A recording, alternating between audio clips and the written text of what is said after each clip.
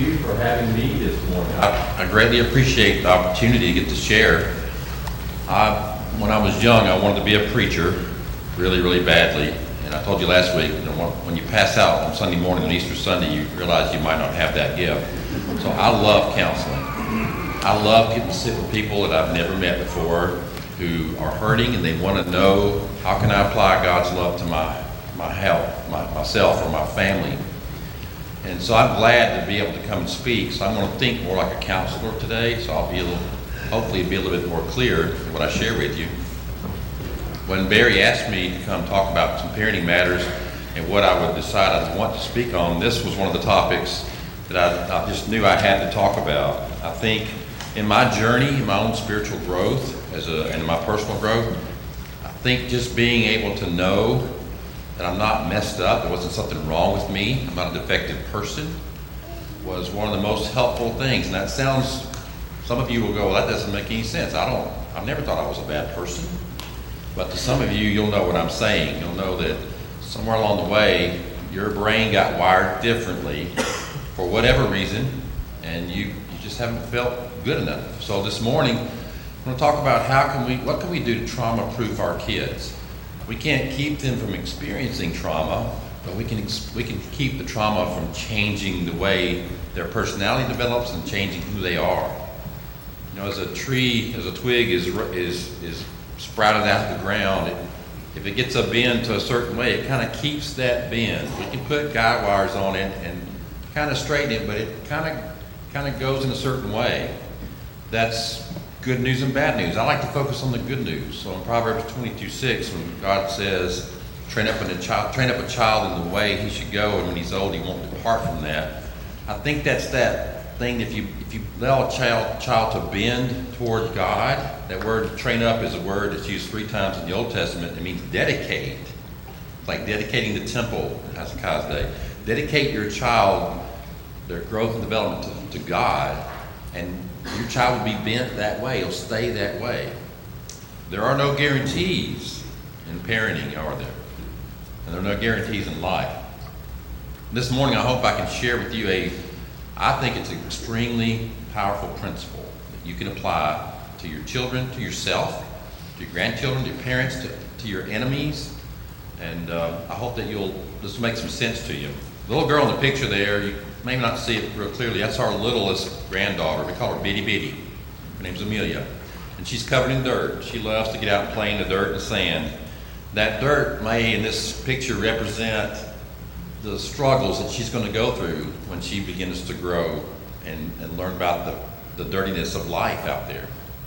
And hopefully that picture can remind us that we can sometimes get dirty, but we won't be dirty. It won't affect us. So why talk about trauma? There she is, pre-mud and sand. And of all the people on the planet that make me feel God's love, I think Amelia does it most of all. She comes up and she grabs me and says, Papa, you remember, I loves you. Don't forget, I loves you. She reminds me that I praise you, Lord, because I'm fearfully and wonderfully made. Your works are wonderful. I know that full well. One of our blessings from our children is they know that they're good. They realize that God makes them. They learn that in Sunday school when they're very young. I think it's the older folks in this that may not remember that we are a work of God. We are fearfully and wonderfully made. So why do I talk about trauma? There's 3 reasons I can think of, maybe 4. One is traumatic events, and we'll talk about what that means. They greatly shape our brain, the way it gets wired.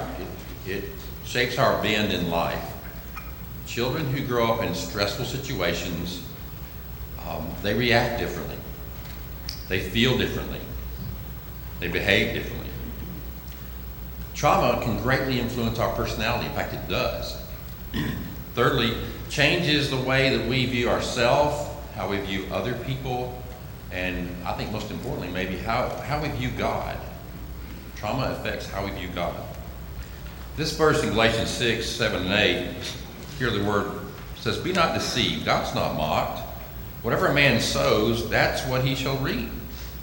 Whoever sows to please the flesh will reap destruction. Whoever sows to please the Spirit, from the Spirit will reap eternal life. This morning in our Bible class time, I want to explain a little bit more about how I apply that verse even to how we sow into our children. Do we sow, do we pour in our children to please their flesh, to make them happy, make them feel good, have good self-esteem? Or do we sow to their spirit to help them feel the value that they have in the sight of God because God says they're His wonderful work? We want to do things that are healthy for our children, right? We're motivated to have a healthy outcome. The next slide shows, though, on the left, you see the child who's experiencing some kind of a trauma. And there's two outcomes for this child that are kind of like the boundary outcomes. The top slide on the right is not the outcome we want, but it's probably one of the most frequently seen outcomes in counseling. The child begins to disintegrate as they grow older and mature, and they see more of life's trauma, and they are not effectively equipped to do that because they feel defective, they feel shame. They disintegrate. Their parts are not connected. Literally, our left and right brain don't work in connection as they do when we're healthy, we're not under stress. I love the picture in the bottom. It's like a dry pond, dry creek bed, dry patch of ground, and there's that little seed of that beautiful flower that grows up in the middle of all that chaos. And that's called resiliency. When we help our kids know how to live through trauma and process it and help their body heal from it, that's what happens. No matter how dry that ground gets, there's a resilient part of that child, that human being that will burst forth and bloom. So what is trauma? You may think in the DSM-5, our quote, I'll use quotes here, Bible for the psychiatry, psychology, counseling profession, would say that there's certain criteria for trauma. It has to be something really big that you experience and witness. But I would tell you that I think trauma is a lot broader than that. I believe that I would define it like this. Trauma is the betrayal of trust in an atmosphere where fear is present. So I'm afraid, and I make myself, let myself be seen, saying, Mommy, I need something. And that trusting relationship of me making myself vulnerable, because trust is vulnerability in the presence of fear. When I trust you, it means I'm afraid, but I'm going to let myself be vulnerable in your presence. You see my nakedness spiritually, emotionally, whatever that may mean. And I'm being vulnerable. So when Adam and Eve ate the fruit of knowledge of good and evil, they didn't see themselves in the same way anymore. They didn't trust that they were okay as they were before. And they were traumatized. Traumatized by eating a piece of fruit and having some knowledge. When a child feels intensely threatened by an event that he or she is involved in, or they see, trauma happens. And I will tell you this, there are what I call big T traumas, capital T traumas, like car wrecks and seeing somebody get murdered and all sorts of things like that. Child abuse, sexual abuse. And there are little T traumas. The little T traumas are, they can accumulate. It's not being picked for the kickball team until last 2 or 3 times. It's having your friends laugh at your face and embarrass you when you're small. They're little T traumas, but when they add up, they tend to be the harder ones in therapy to work on. When someone comes to me and they've had a horrific tragedy, they can usually overcome that. And the ones who are abused or neglected, and they don't realize they've been hurt. They don't realize how trauma and disappointment has been internalized in them. They've developed this lifestyle. They can just go through it automatically and think that it doesn't affect them until they get up in their 20s, 30s, 40s, 50s, 70s even. So basically, if we have a need that's not met, we have a traumatic reaction to that, even though it may be small. Well, how does trauma affect us? I want to talk to you this morning. This is not going to be super scientific because I don't want to bore you to death or pretend I'm a medical doctor. But this is very important. We understand how our brain works. Our brain is amazing. It truly amazes me how children learn to speak when they're little. When they're 2 years old, they can put sentences together. They don't have to learn grammar, spelling, or anything like that. They can just talk because they mirror what their parents do. Our brain has these really important parts. I'm going to speak of them in 2 segments. I'm oversimplifying this, but we have a left and right hemisphere to our brain. And the left hemisphere seems to be more responsible for logic, order, having things memorized that are structured. We talk about left-brain people. They're more like accountants or lawyers. They're logical. The right side of our brain is more the artistic piece of us. It tends to process more emotional, abstract functions. So grandma's name might be stored in my left hemisphere, but grandma's picture and the smell of her cookies or the smell of breakfast cooking, that's in my right hemisphere. And so they're very much interconnected by this little piece of our brain in the very middle that's sort of like the nerve center, and it lets things go back and forth. Consider it like a stoplight if you don't mind. And there are these three other parts of our brain, and rather than remember all the words, I want you to remember the thinking center, the emotion regulation center, and the fear center. Now the thinking center and the emotion regulation center, they're close together. They're up here in the front part of our brain. And for children and adults, that's the last part of our brain that really matures.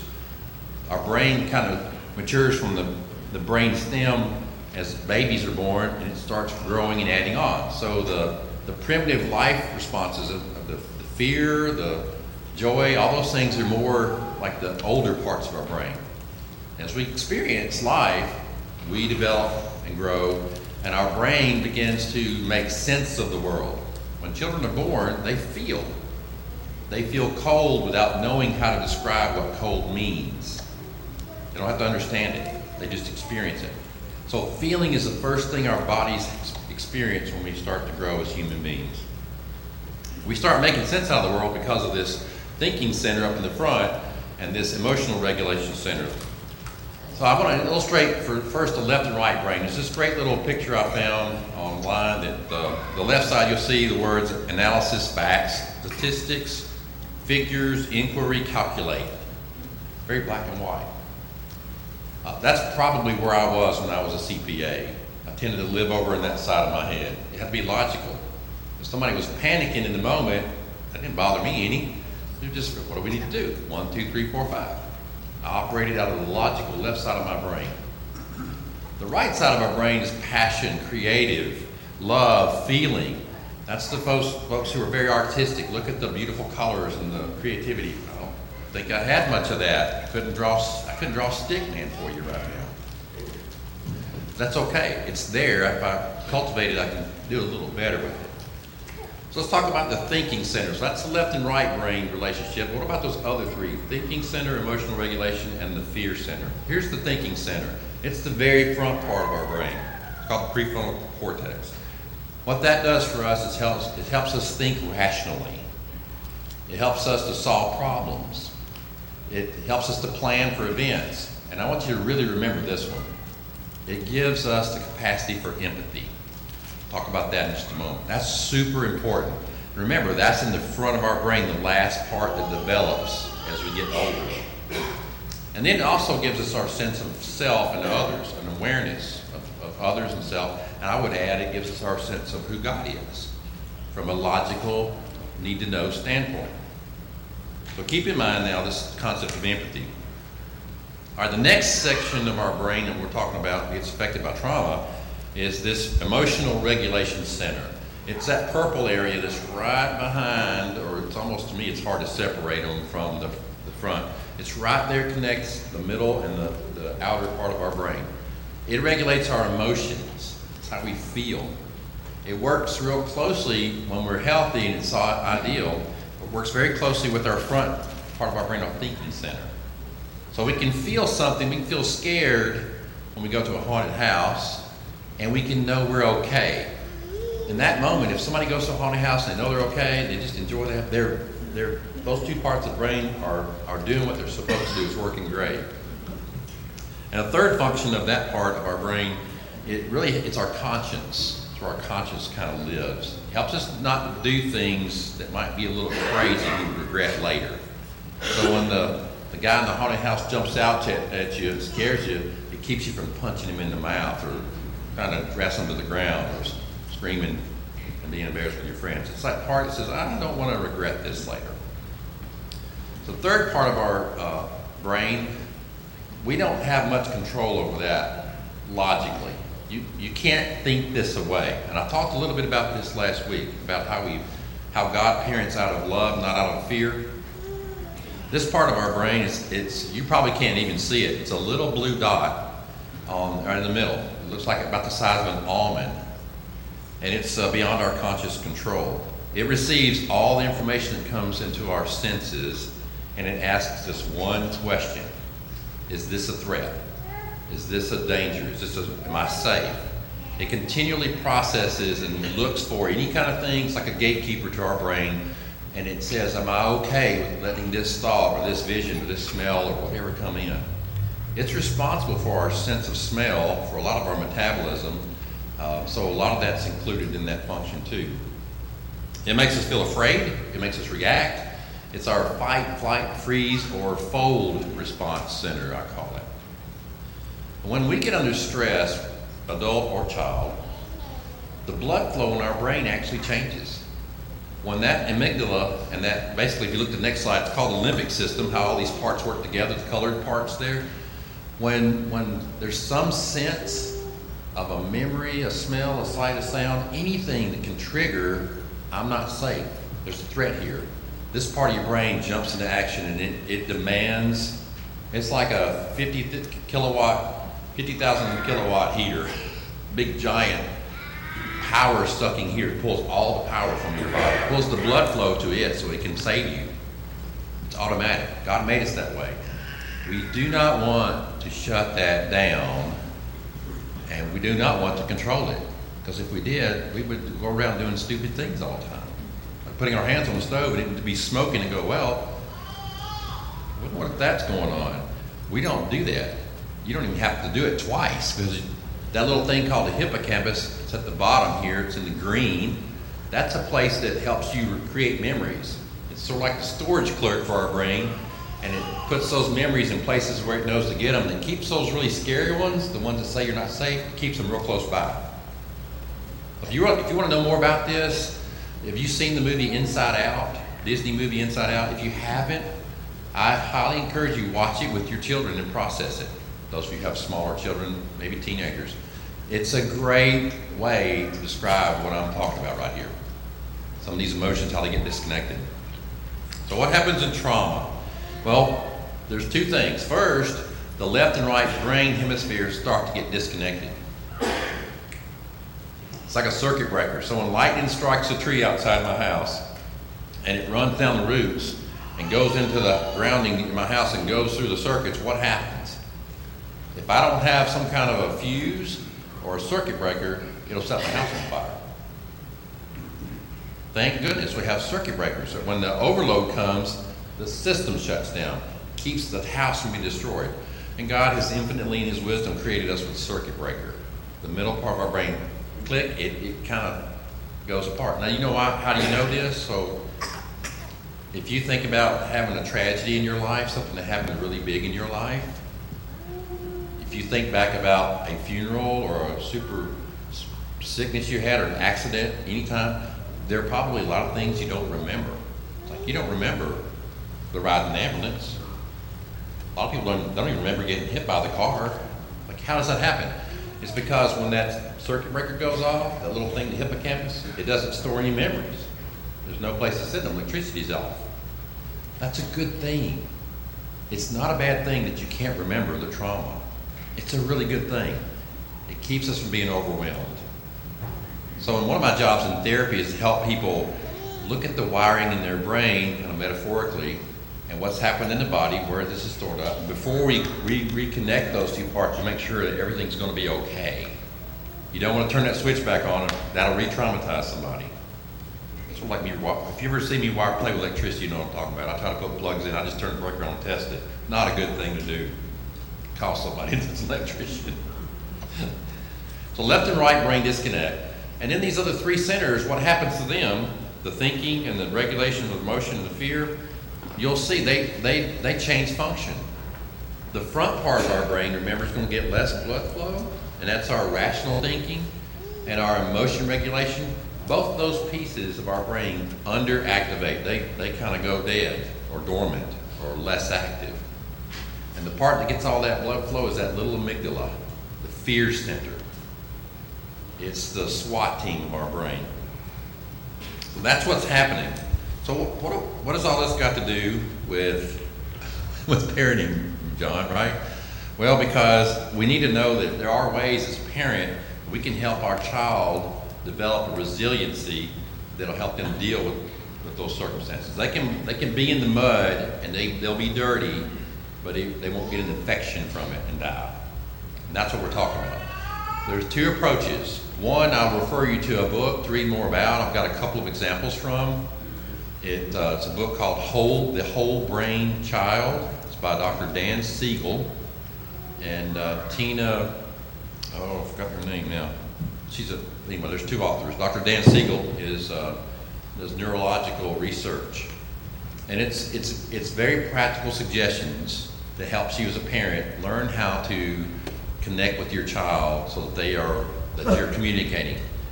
And let me tell you why this is important. The whole brain approach is important. Sorry, I get excited when I talk about it.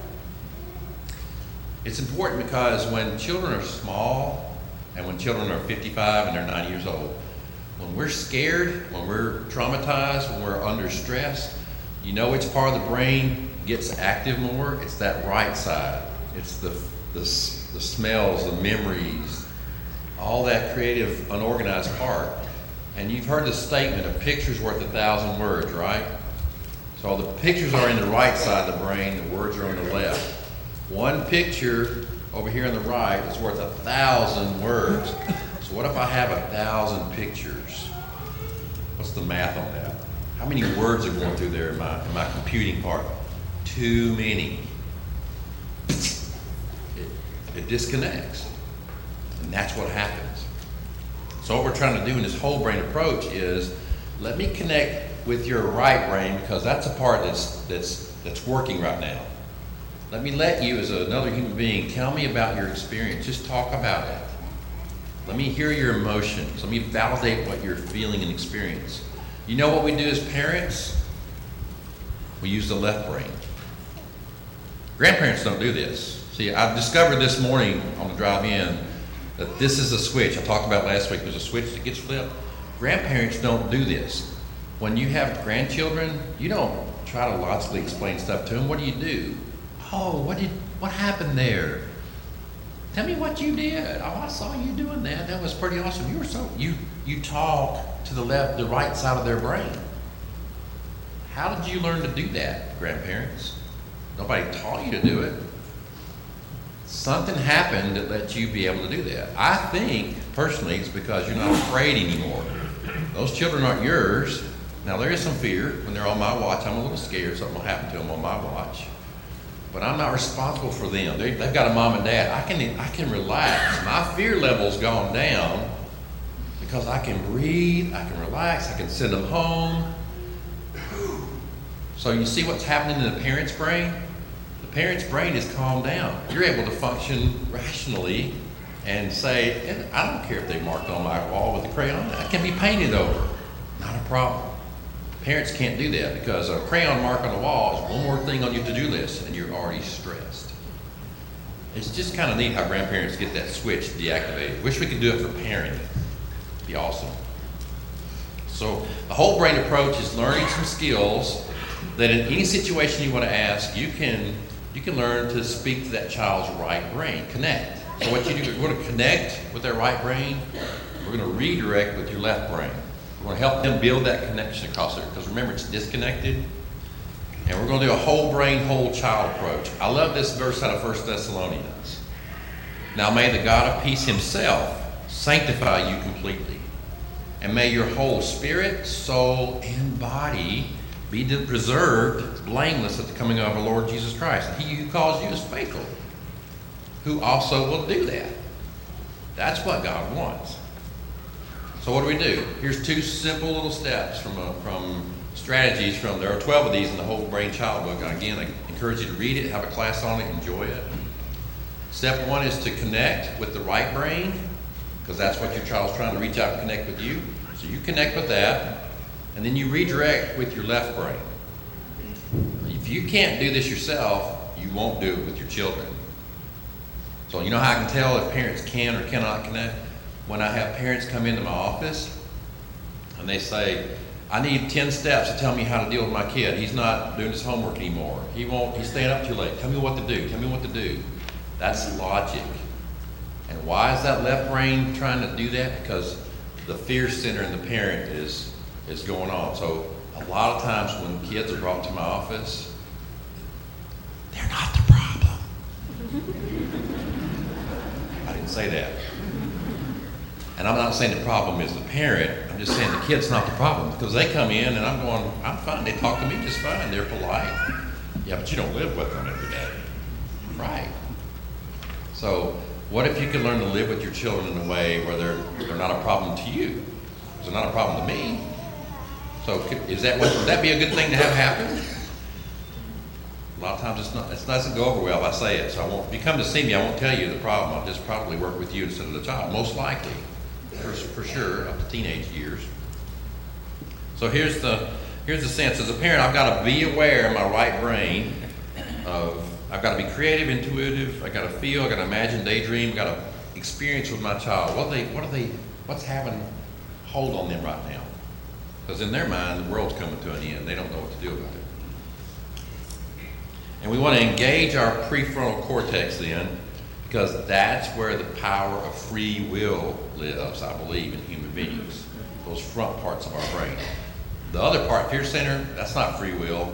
You run up behind me with a snake, I'm going to jump. I can't help jumping.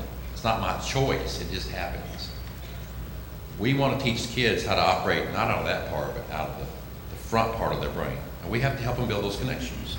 So here's a strategy. Here, for example, instead of using this command and demand approach, we're going to try something different. You may not be able to read this. The mother hears, it's late at night, kids doesn't want to go to bed, unless it never happens to anybody. Mom, you never leave me notes in the middle of the night.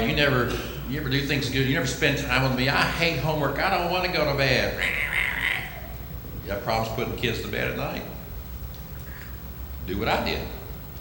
Get your little self back in that bed. Go in there. I don't want to see you out the rest of the night. If I have to come back in there, boy, it's going to be bad for you, mister.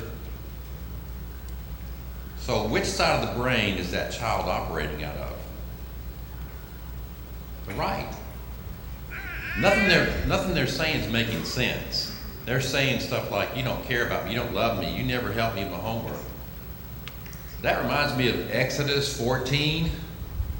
If you read that chapter, the Israelites were delivered from Egypt. God did all this miraculous stuff for them. And then they get out in the wilderness, and there's the sea, and there's the horses and the chariots of Egypt. And they see them, and they panic, they're afraid. Their amygdala takes over, we're not safe, right? And then they go to their right brain, starts going crazy, and they cry out to Moses. It's their emotions coming out. And then left side of the brain goes, didn't we tell you we didn't want to come out here? That's not what they said, but that's what they think they said in the trauma. What, you still have enough graves out here? You're going to bury us in a bigger graveyard? And you know what God does? God's a perfect parent, right? He doesn't rescue them. He goes, you know what? Since you don't believe, since you're not behaving, you don't get to eat your supper. You don't get rescued tonight. That's what parents do today. Or did I get that wrong? God told them, Exodus 14, 13, 14. Memorize this verse. Live by it. Do not be afraid. It didn't say don't feel fear. It says do not be afraid. Be afraid means operating out of the right side of your brain with no logic. Operating out of the fear center of your brain. That's what that means. Do not let that happen. Don't stay there. What am I supposed to do? God says, stand still. Remember last week, be still and know that I'm God? Stand still and see the salvation of the Lord. Calm down. Those Egyptians you see right now, you'll never see any more again forever. The Lord will fight for you while you keep your peace. And he tells Moses, now start walking. That's God's parenting example for us. That's the, instead of command demand and working on the right side of the brain, left brain, we try to do this connect and redirect. So mom in this one, she gets on her knees, she puts her arms around little Joey and says, I get frustrated about things like that too. You want me to leave you a note tonight?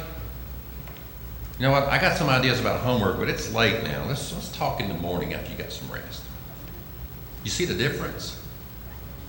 Now that parent was able to do that because she realized that her child was not speaking to her left brain out of his left brain. Children, their left brains doesn't work very good. Sometimes. They're not supposed to. It's our job to help them build that side up. All right, so here's another strategy. Instead of what the authors call dismiss and deny, I feel it hurt my knee. Don't cry. It's okay. Don't be sad. You're fine. Just be more careful. Let me kiss it. It's okay. Do you see what's happening there? The parent is operating out of the right side of her brain out of fear, though. I can't handle my child being hurt. Can you imagine how this would help you parenting? Your child wants to play travel ball and they want to have you out 20 nights a week till 2 in the morning, and you're afraid you can't do it. So can you imagine what your decision-making process will be if you do it out of fear versus connecting with what's a child going to feel if they don't get to do what they want? That's a normal feeling. Connect with that right brain and then redirect the left brain. Let them engage their logical self. There was another picture I didn't include here, but instead of a little girl finds a Frisbee in the park, it's not hers. So she says, I'm going to keep this. And mom says, no, you put that back. That's not yours. You don't do things like that. That's the left brain strategy. This mom goes and instead does the right brain strategy and says, what do you think the person would feel like if they came back looking for their Frisbee and it was gone? What if you had one like that and it was gone? Let's put it back so they can find it. You're teaching logic, moral reasoning. You're building a conscience of what's right and wrong. So instead, we do this, try to name it and tame it. You can't see this. I'm feeling hurt my knee. Well, that can hurt. I saw you running and you tripped and scraped your knee. Then what happened? That's what grandparents do. Well, mommy came. That's right. I held you and I rocked you. And do you feel better now? Yes. You want to show me how it happened? The more you let your kid just talk about it, the more you let your 55-year-old talk about the trauma without being re-traumatized again, without trying to fix it, without trying to tell them it's going to be okay, the more their brain can reconnect and move some of that stuff over to the logical side. It's biologically cool, isn't it? What makes this work? It's empathy. Now, you remember I told you earlier on, remember that empathy piece? Empathy's in that emotional regulation center out there. It helps us to connect with other people. I have a little short clip that we'll play to kind of describe this, and then I'll give. So what is empathy, and why is it very different than sympathy? Empathy fuels connection. Sympathy drives disconnection. Empathy, it's very interesting. Teresa Wiseman is a nursing scholar who studied professions, very diverse professions where empathy is relevant, and came up with 4 qualities of empathy. Perspective taking, the ability to take the perspective of another person or recognize their perspective as their truth. Staying out of judgment, not easy when you enjoy it as much as most of us do. Recognizing emotion in other people and then communicating that. Empathy is feeling with people. And to me, I always think of empathy as this kind of sacred space when someone's kind of in a deep hole and they shout out from the bottom and they say, I'm stuck, it's dark, I'm overwhelmed. And then we look and we say, hey, I'm down. I know what it's like down here. And you're not alone. Sympathy is, ooh, it's bad, no. You want a sandwich? Empathy is a choice, and it's a vulnerable choice, because in order to connect with you, I have to connect with something in myself that knows that feeling. Rarely, if ever, does an empathic response begin with at least. And we do it all the time, because you know what? Someone just shared something with us that's incredibly painful, and we're trying to silver lining it. I don't think that's a verb, but I'm using it as one. We're trying to put the silver lining around it. So, I had a miscarriage. Oh, at least you know you can get pregnant. I think my marriage is falling apart. At least you have a marriage.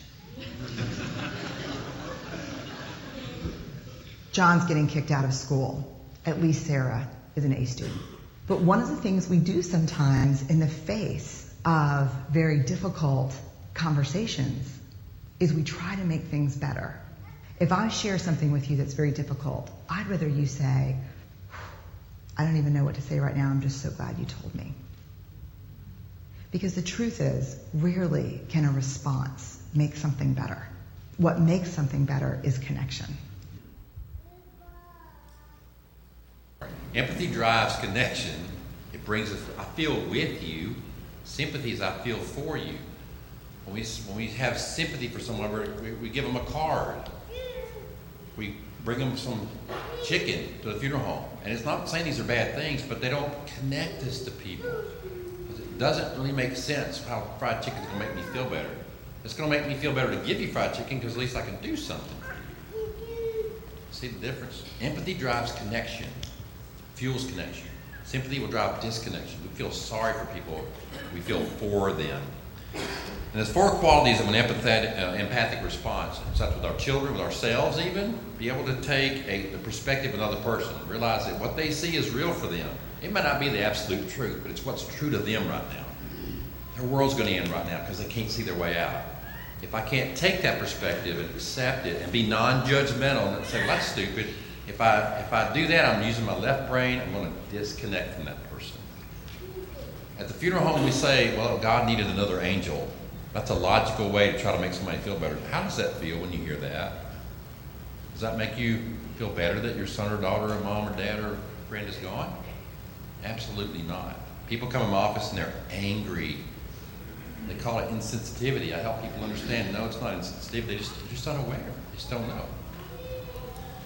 Be able to recognize the child's emotion, know what they're feeling, and be able to pull one up in yourself that what would make me feel that way, and then be able to communicate that emotion with your child, like the mother in the previous slide. Oh, I know that hurts. Tell me how it happened. So what do I do then? We'll talk some more about it in Bible class hour. I want to give you a chance to ask some questions on how do you apply this to whatever scenarios you may have as a parent or grandparent, minister, elder, teacher. One of these verses, this verse here helps me a lot because everything hangs on this. Matthew 22:37-40. They came to Jesus and said, what's the greatest commandment? And you know them, right? Love God with all your heart, soul, strength, and mind. Love your neighbor as yourself, equal to, the same way. It's not Jesus, others, and yourself. It's Jesus, others, and yourself equally.